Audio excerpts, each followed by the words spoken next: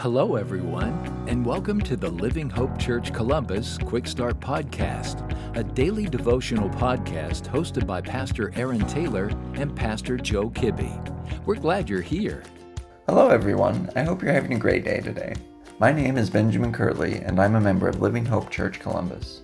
Our passage for today is found in 2 Corinthians chapter 5, verse 1. God's word says this, "For we know that if our earthly house, this tent, is destroyed, we have a building from God, a house not made with hands, eternal in the heavens." Paul, the author of this letter to the Corinthians, displayed a terrific example of the Christ-like way to handle suffering. The early church and the church now have endured persecution to the point of martyrdom.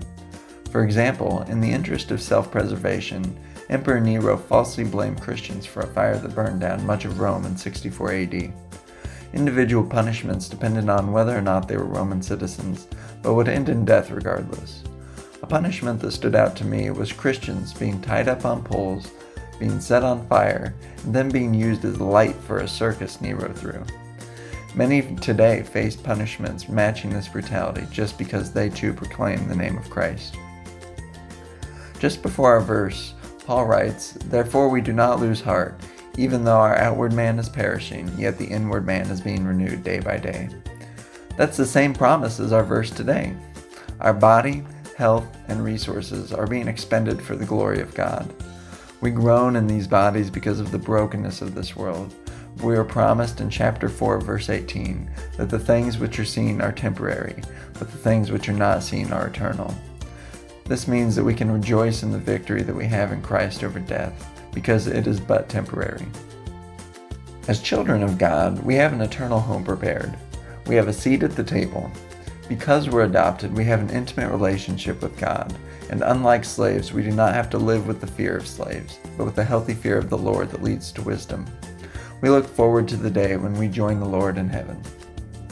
As the song goes, "I've a home prepared where the saints abide, over in the glory land. I long to be by my Savior's side, over in the glory land." What a wonderful thing it is that Jesus saved us from our wretched sin, being sent by God the Father. He came to earth, lived a perfect life, died a horrible death on our behalf, and then rose from the grave. We can be confident in the preparations Jesus has made for us in heaven. In the meantime, we exalt Him and serve Him as He commanded. If you found this podcast helpful or encouraging, send me an email today at bkeglsct@hotmail.com. I'd love to hear from you and what Jesus is doing in your life. Have a great day. Thank you for joining us today. Be sure to subscribe and rate this podcast. Have a great day.